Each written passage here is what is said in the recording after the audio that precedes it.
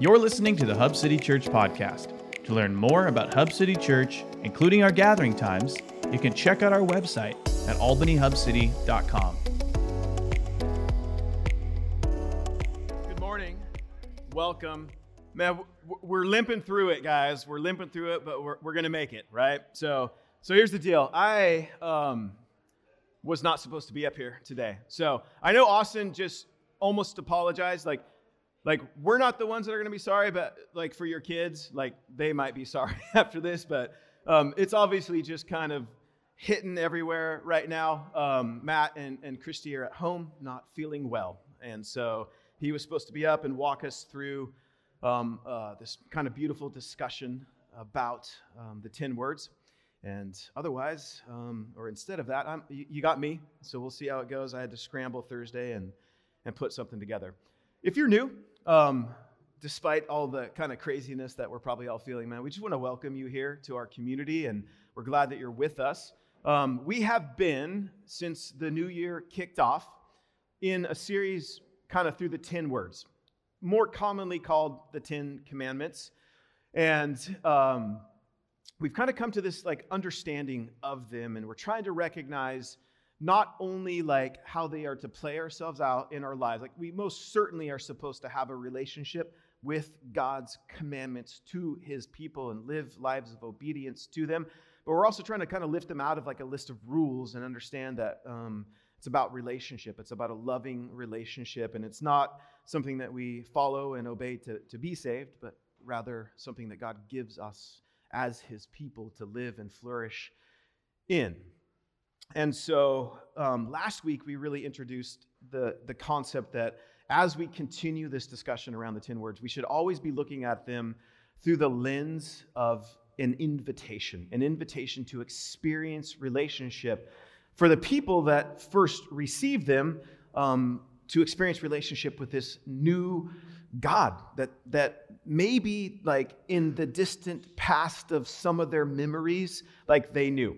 But it had been centuries since Yahweh, the God that they are now invited into relationship, had like made himself known to them. And he made himself known to this guy, Abraham, and made a promise to Abraham. And God continues to make promises to his people in this story.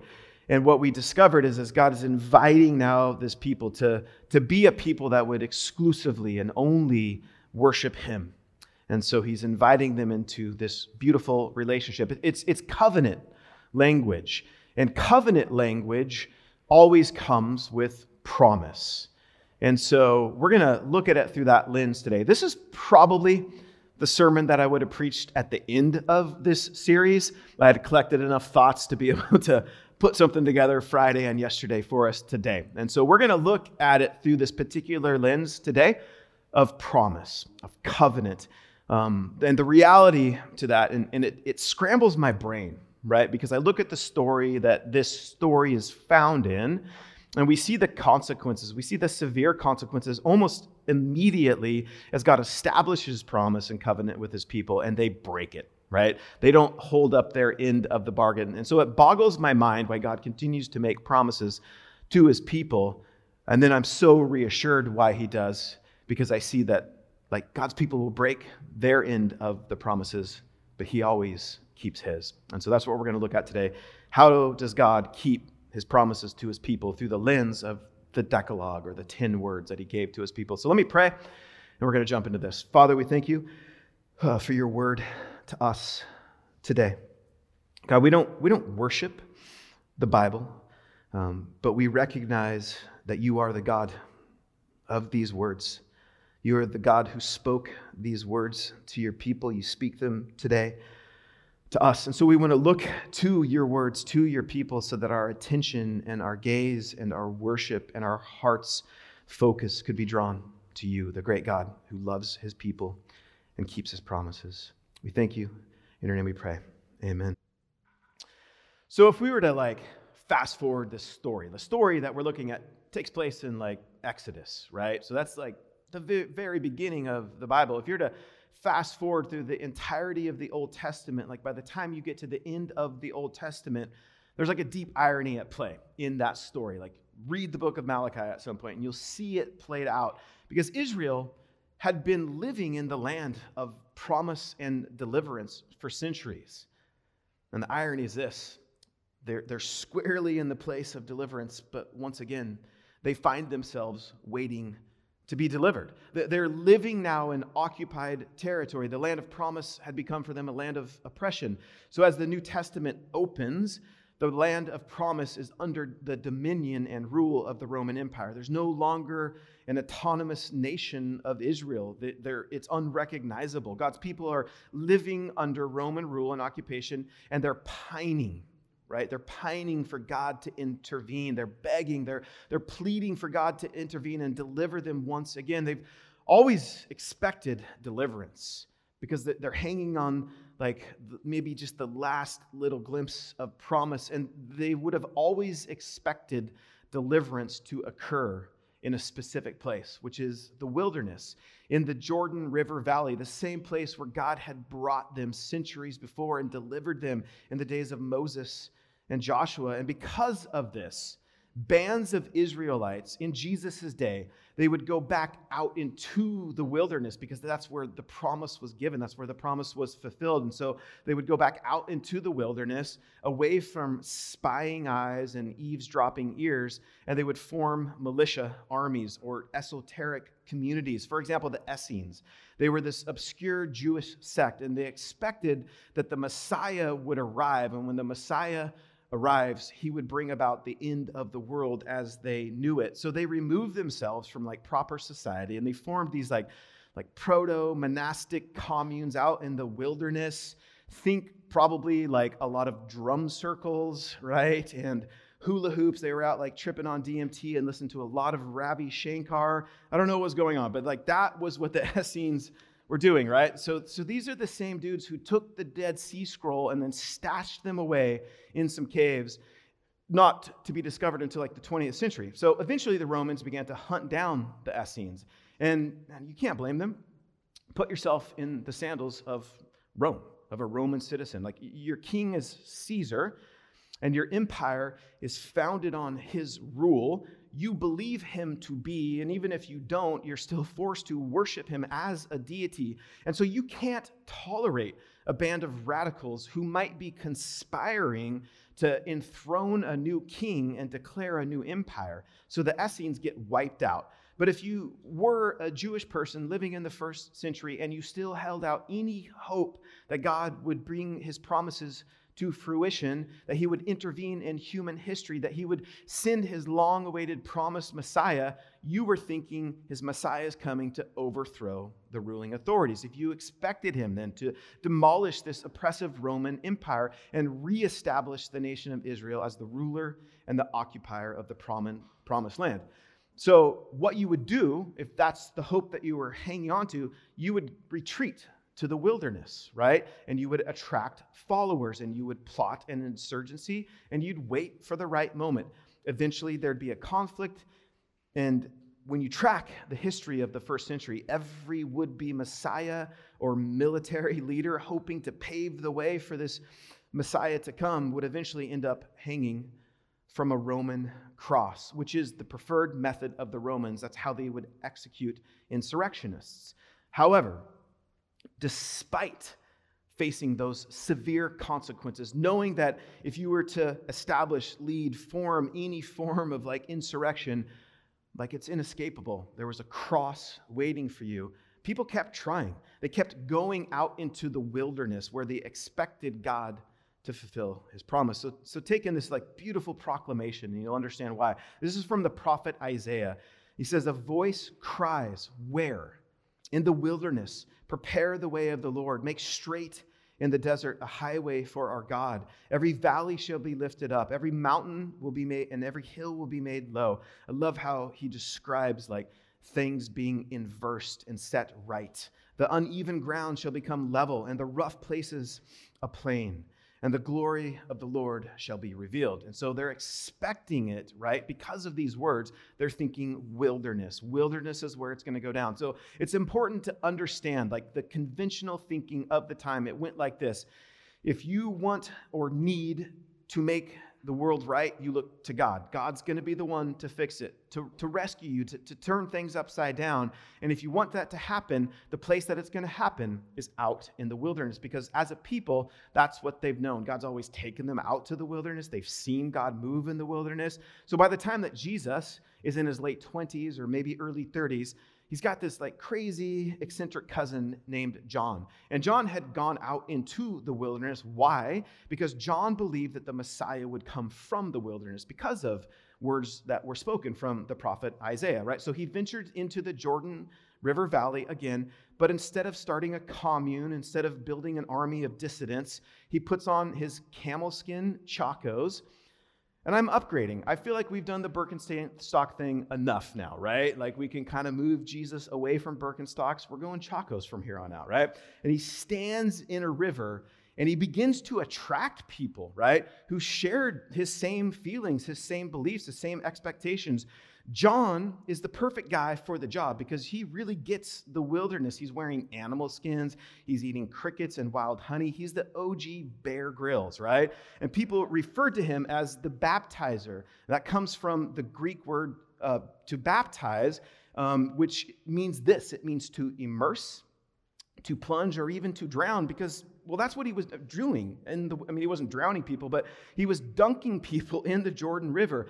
So he's clearly a product of the wilderness, right? He went out as every prophet does, expecting and hailing God's intervention in human history to redeem and to rescue his people. And he does all of this at the very precise location that his people, centuries before, had entered into the land of promise. They saw the fulfillment of God's promises as they crossed over the Jordan River. So for them, it's a significant place, right?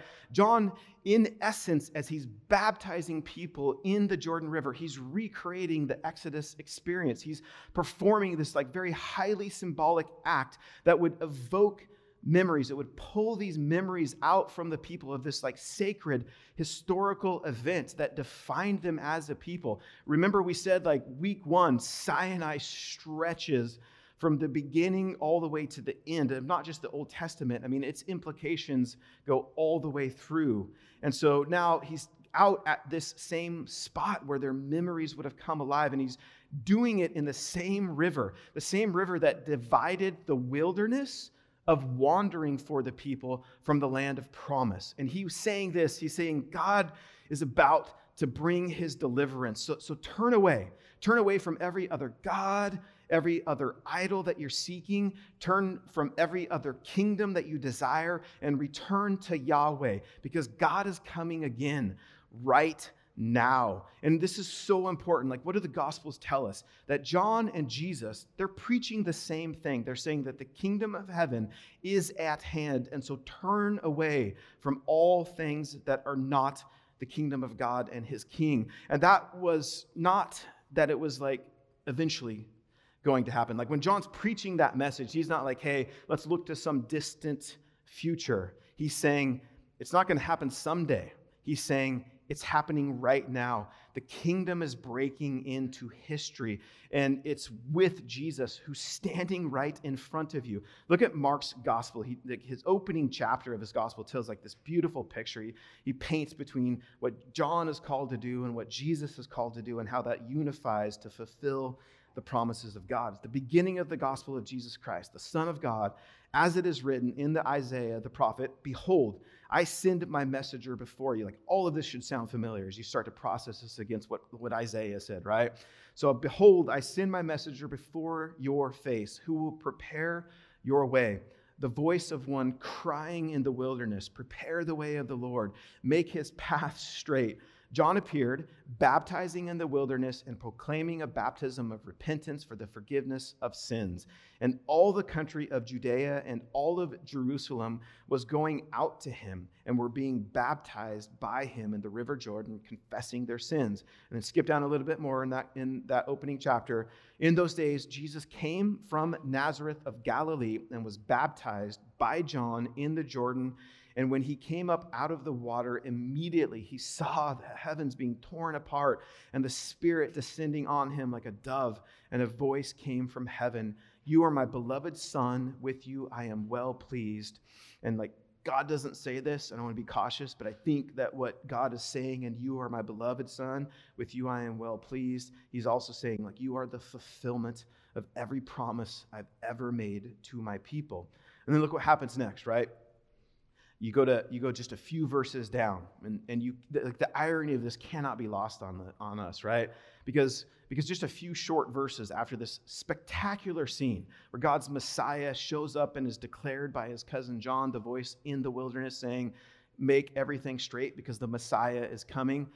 Where does Jesus go? Almost immediately following his baptism, he goes into the wilderness, right? The Spirit immediately drove him out into the wilderness. And he was in the wilderness for 40 days being tempted by Satan.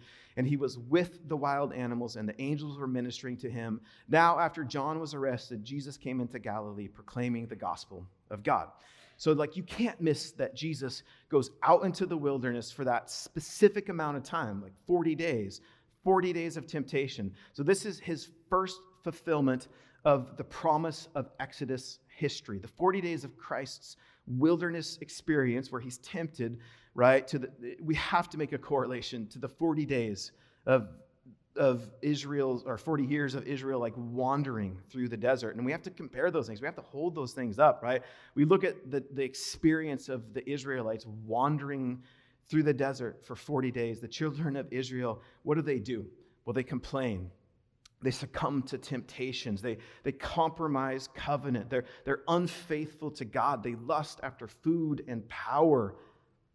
And then you've got Jesus being tempted in the wilderness for 40 days. He's presented with the exact same temptations that they failed to be obedient, that they gave into. And that's where the comparison stops, because God's Messiah remained faithful to every temptation. He did not give in. He does not sin like the people. And so think about all of this. We have this cricket-eating prophet and his handyman cousin. They are the apparent fulfillment of God's hundreds of years of promises to his people, right?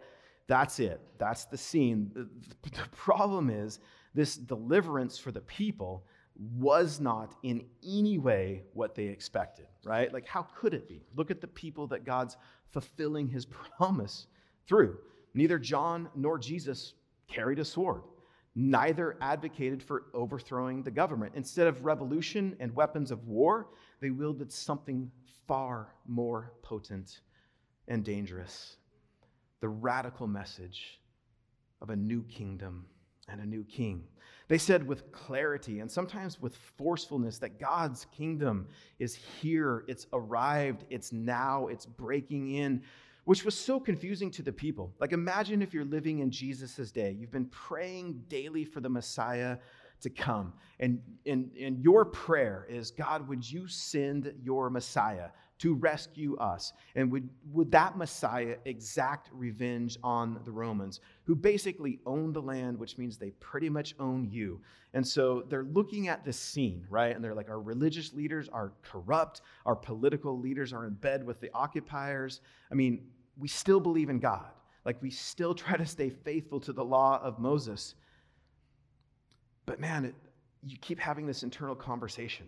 Like, if God loves us so much, if God's so faithful, why is there a pagan emperor in charge of the world God has promised to us, the land that God has promised to us to flourish in? None of this feels like flourishing. None of this feels like promises fulfilled. But then along comes some woodworker from this little podunk place in the country. His cousin is crazy, and then he says, good news, the kingdom is coming, and I am the king. To which I'd say, I've got some questions. Where's your sword? Where's your army? If you're the king and you're bringing the kingdom, how exactly do you expect to overthrow like this superpower, right? And there's this crucial truth at work here. And I think this, like, I don't know about you guys, like, this is such a basic truth. Like, it's written here, I'm about to say it, and even as I'm about to say it, I'm like, why am I saying this to us as a people? Like, there's no reason at this point that all of you have not heard this 1,000 times. But if you're anything like me, you forgot it precisely 1,000 times also. And it's just so simple. God keeps his promises to his people in unexpected ways.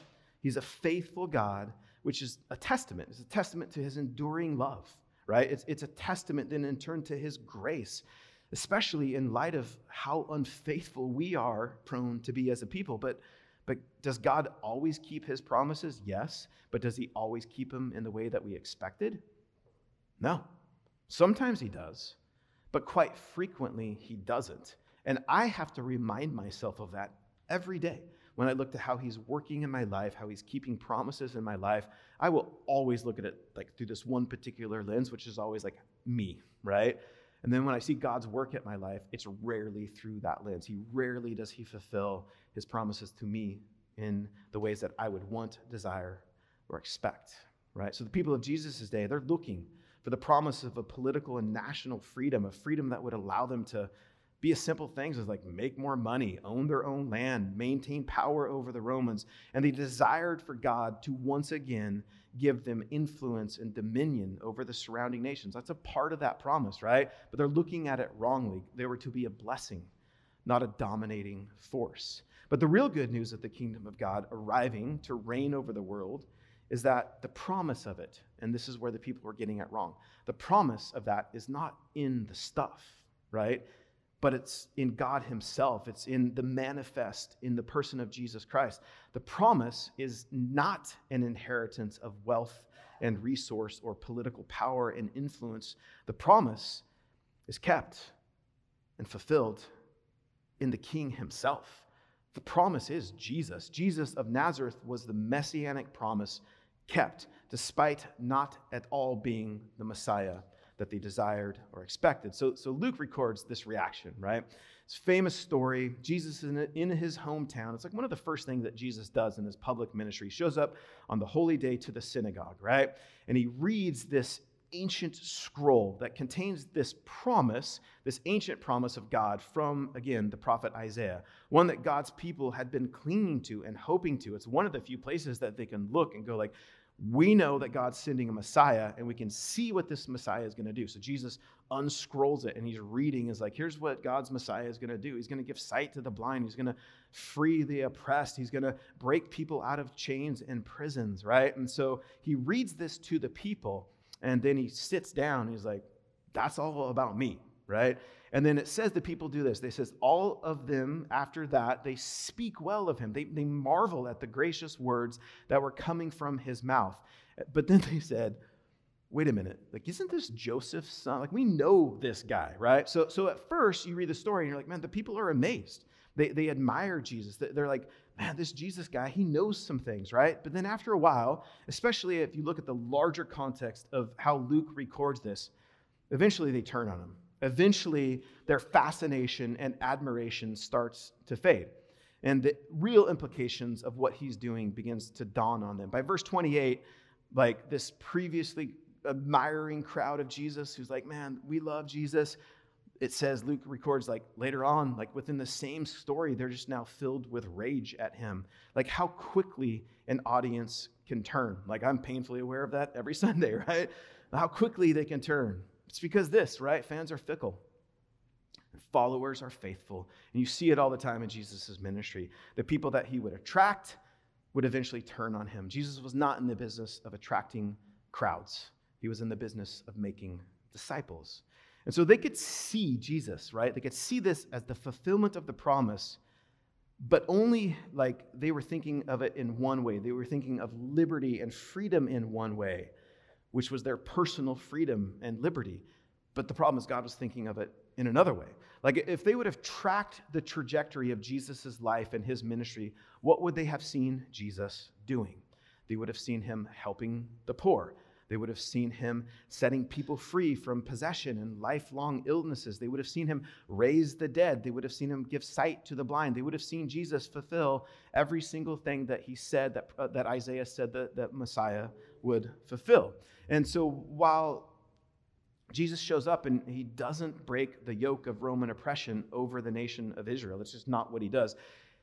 He does give them a new way to live. He invites them into this new life with a lighter yoke. He gives them a way to break the spirit of oppression in their life.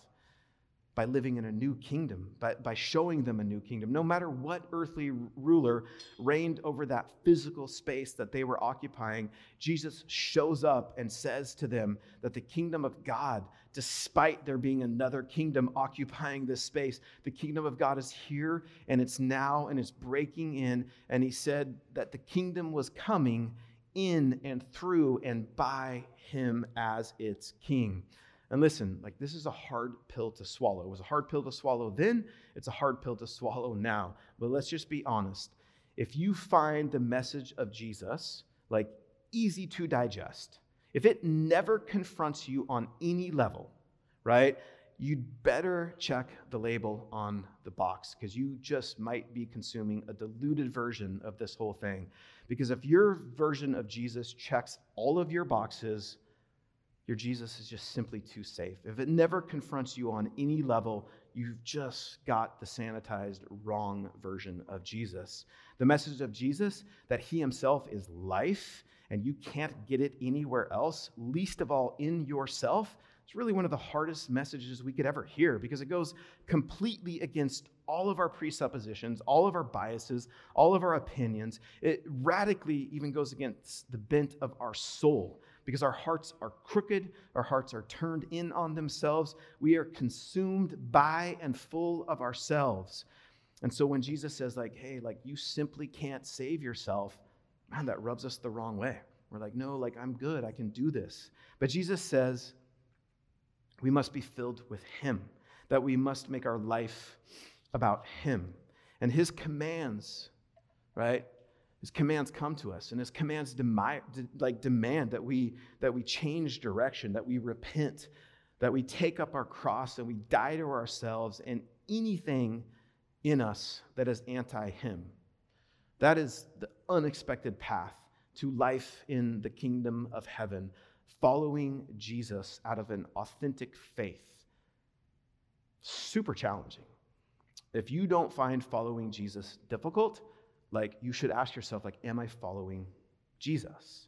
It's always going to be challenging, but his burden is light. His grace is full. Listen, we believe at Hub City, we believe that the work of salvation has been accomplished by Jesus himself.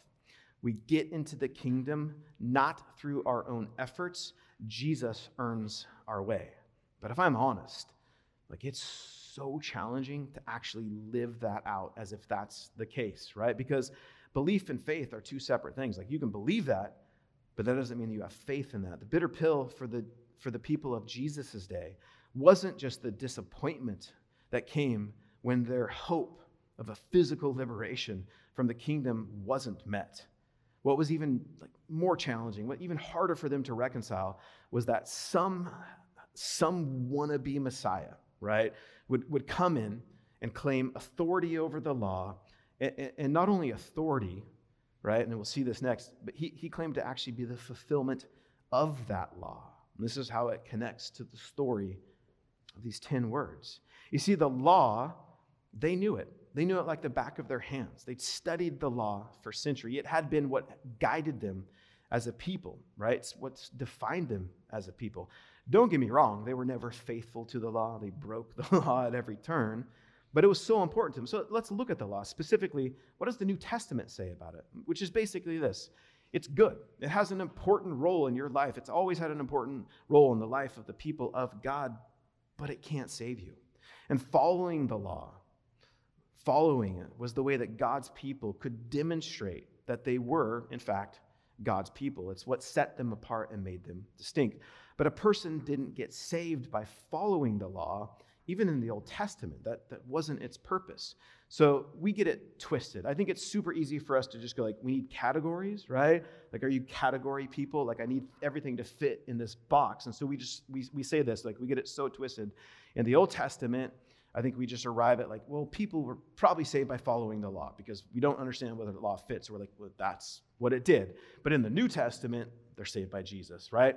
Well, that's a false dichotomy, bad theology. The law provided the sign, and it gives the boundaries of kingdom life for God's people. So following the law, doing the works of the law, then and now today, they are a result of your kingdom citizenship. They're not the keys into the kingdom. And under this new covenant, we don't do good works to get salvation. We do good works because we have salvation. That's what James affirms, right? So with this in mind, the New Testament calls the Old Testament laws and rituals, and so it talks about them often. It says that they're a shadow because they foreshadow this new covenant that will come with Jesus. So the temple rituals, the sacrifices, the ceremonial cleansings, they were all a symbol of God's real presence to come, God's sacrifice to come, God's cleansing to come in the person of his Messiah. So the Mosaic law and the culture that was instituted around it, that was a promise of God's salvation to his people. And it's such a difficult point to grasp, like especially for the religious leaders of the day, the Pharisees, the Sadducees, as they're struggling, they're hearing Jesus, they're seeing Jesus interact with the law in a way that they didn't think was possible. They thought was blasphemous. They actually thought Jesus was breaking the law and sinning. And so Jesus is instructing them with all of these stories through the Gospels. Here's your relationship to the law. And it was so hard for them to wrap their minds around it. For them, the law was not a means to an end. They didn't see it that way. They didn't see it as a shadow, right? They didn't see it as something that would point them to their need for salvation. It was the end in and of itself. It was the point of salvation. And so they didn't take it all kindly to like a carpenter's son who, despite his apparent lack of formal training, like this guy Jesus had no degrees to hang on his walls. He had not studied, like in their mind, the law as long as they had. Somehow, he shows up and he has more knowledge. He has more depth of understanding than they ever could about the law and the scriptures. And he was saying at every turn, every time, like you look through the Gospels, every time that Jesus talks about scripture, he's basically saying like, hey boys, like pay attention. That's me. That's talking about me. That points to me. Everything in it points to me. Jesus was so confident in this, right? That the powers that be began to wonder, like when they heard his famous Sermon on the Mount, right? Which is really like his exposition on the 10 words. Like if he was actually trying to kick the law to the curb, right? But Jesus didn't come to abolish the law. He came to put it in its right context, which is to say that he came to put the law in the context of himself. Matthew records Jesus' response. He like gives this beautiful sermon, and then they start questioning him, like, well, what about the law? And he says this, do not think that I have come to abolish the law or the prophets. I have not come to abolish them, but to fulfill them. For truly I say to you, until heaven and earth pass away, and not an iota, not a dot will pass from the law until all is accomplished. Therefore, so like he's saying, like, listen, like we're not kicking it to the curb. Like just because I'm here, the law still has something to do with you. You still have a relationship to the law. Therefore, whoever relaxes one of the least of these commandments, so like don't dismiss them. They're still a part of your life. Still follow them and teaches others to do the same. He will be called the least in the kingdom of heaven. So the person that dismisses the law, doesn't understand the relationship to the law, and leads other people to like inappropriate relationship to the law, they will be called the least of these in the kingdom of heaven. But whoever does them and teaches them will be called great in the kingdom of heaven. So still keep them. Still teach them. They still have a place in your life. So God didn't drop the law like he had made a mistake. Jesus isn't a do-over for the law. He is the culmination of the hopes cultivated by the law and the prophets. He didn't come to cover their mistakes. He came to answer their calls for righteousness and deliverance. The law tells us, like, we're messed up, we need fixing, and Jesus says, I know I can do all of that. The prophets tell us, we like sheep have gone astray. We are unfaithful. We deserve fiery judgment for all of our sins. And Jesus says, I know, and I'll save you from that. So the law and the prophets are God's promises to save his people, to enter into history and redeem his people. So all of this, right? All of these promises, they're all kept, right? The problem is, again, they did not look like what the people expected. And although his kingdom and his plan were just not what many of them actually even preferred. Jesus' message is this: I am the promised one. I am the promise kept. This promise kept then issues a deeper call, a call which demands are made upon us. These demands are something else that I think the modern church has like conveniently eroded in our life and teaching on Jesus. Like we love the whole forgiveness of sins thing. We're in for that. We love the whole grace thing, right? We're all on board for that. we're just not super stoked at the whole like pick up your cross and die to yourself thing, right? We're not comfortable with that. We're not comfortable with like, wait, there's still self-sacrifice. Like we're still called to live sacrificially because man, we think we're pretty good people, right? We're like, well, I don't know. I've got it figured out. Like I'm a pretty good person. I'm awesome. I know this because Ted Lasso tells me so, right? So we like to think of ourselves of having like these like issues or problems. We like maybe like I've got some personality quirks. I've made some mistakes. But we don't tend to think of ourselves as sinners who need salvation. We fancy ourselves as a struggling people who need some practical tips from Jesus on how to succeed in life. So because of that, right? Because of that whole take up your cross thing, it doesn't sell very well for us. Like we conveniently all too often leave it out of our spiritual experience. We forget that forgiveness of sin calls for blood and demands sacrifice. But whose? So in his life, in his death, in his resurrection, Jesus fulfills the sacrificial promise. And because of that, because him fulfilling that, it begins to erect his kingdom that infiltrates our hearts and minds, and it changes the whole course of history. Though this emptying of Jesus, this emptying of himself, through that, right, the crooked paths are made straight, and the rough places are made plain, and the high places are made low, just as Isaiah promised. So let's go back to that Sermon on the Mount for a second and just frame this up, right? Look at some of the promises that Jesus makes to those who are on the low side of this upside down world. He says, "Blessed are the poor in spirit, for theirs is the kingdom of heaven. Blessed are those who mourn, for they shall be comforted. Blessed are the meek, for they shall inherit the earth. Blessed are those who hunger and thirst for righteousness, for they will be satisfied. Blessed are the merciful, for they shall receive mercy. Blessed are the pure in heart, for they shall see God." So here's the important thing to remember about the Sermon on the Mount. It's not a prescription for behavior modification, right? There's some obvious, do these things. There are commands to live in a certain way. There's no denying that. But more than being stuff to do, we have to approach them, and really the law, as stuff to be. Right? They become stuff to be for us, not just stuff to do. It's a description. It's an invitation to kingdom life. It's a description of what this kingdom looks like. So for those of us that are kind of on the hoping side of hope still, it's a promise. It's a reassurance to those at the bottom of the barrel that they will be redeemed. It's a pledge to those that are on the low that they will be raised up. It's a promise that while the spiritually impoverished and malnourished may not be made monetarily rich, they will inherit the kingdom of God. That the spiritually empty, they'll be filled in the kingdom of God. That those who mourn death will be comforted in seeing that Christ has conquered it. That the meek will rule this new earth because it isn't ruled by military might or political power. Jesus' kingdom blueprint is the announcement that God has kept his promises to his people, to all that hope in him for deliverance through him. All of our hope for God's redemption are here and now in Jesus Christ, in the kingdom that he brings. He is the promise of salvation, both in his death and his resurrection. It's by his death that we get to avoid being separated from God and his kingdom. And it's in his resurrection that we will one day see a glorious redemption from the pains of this world to the wonders of the next, because Christ's resurrection is a promise of our own future resurrection. One day you and I will get to slip out of these physical bodies, that God promises that to us, like through the resurrection of the real person of Jesus, to raise up and to fulfill our hopes for this new world where there's no pain or trouble, there's no grieving or mourning, there's no adultery or unfaithfulness, there's no global warming or car sickness, there's no morning breath or bad hair days anymore, right? Isn't that a hope worth keeping? Isn't that a hope worth rejoicing in? Isn't that a promise worth desperately clinging to in the face that all that life would bring?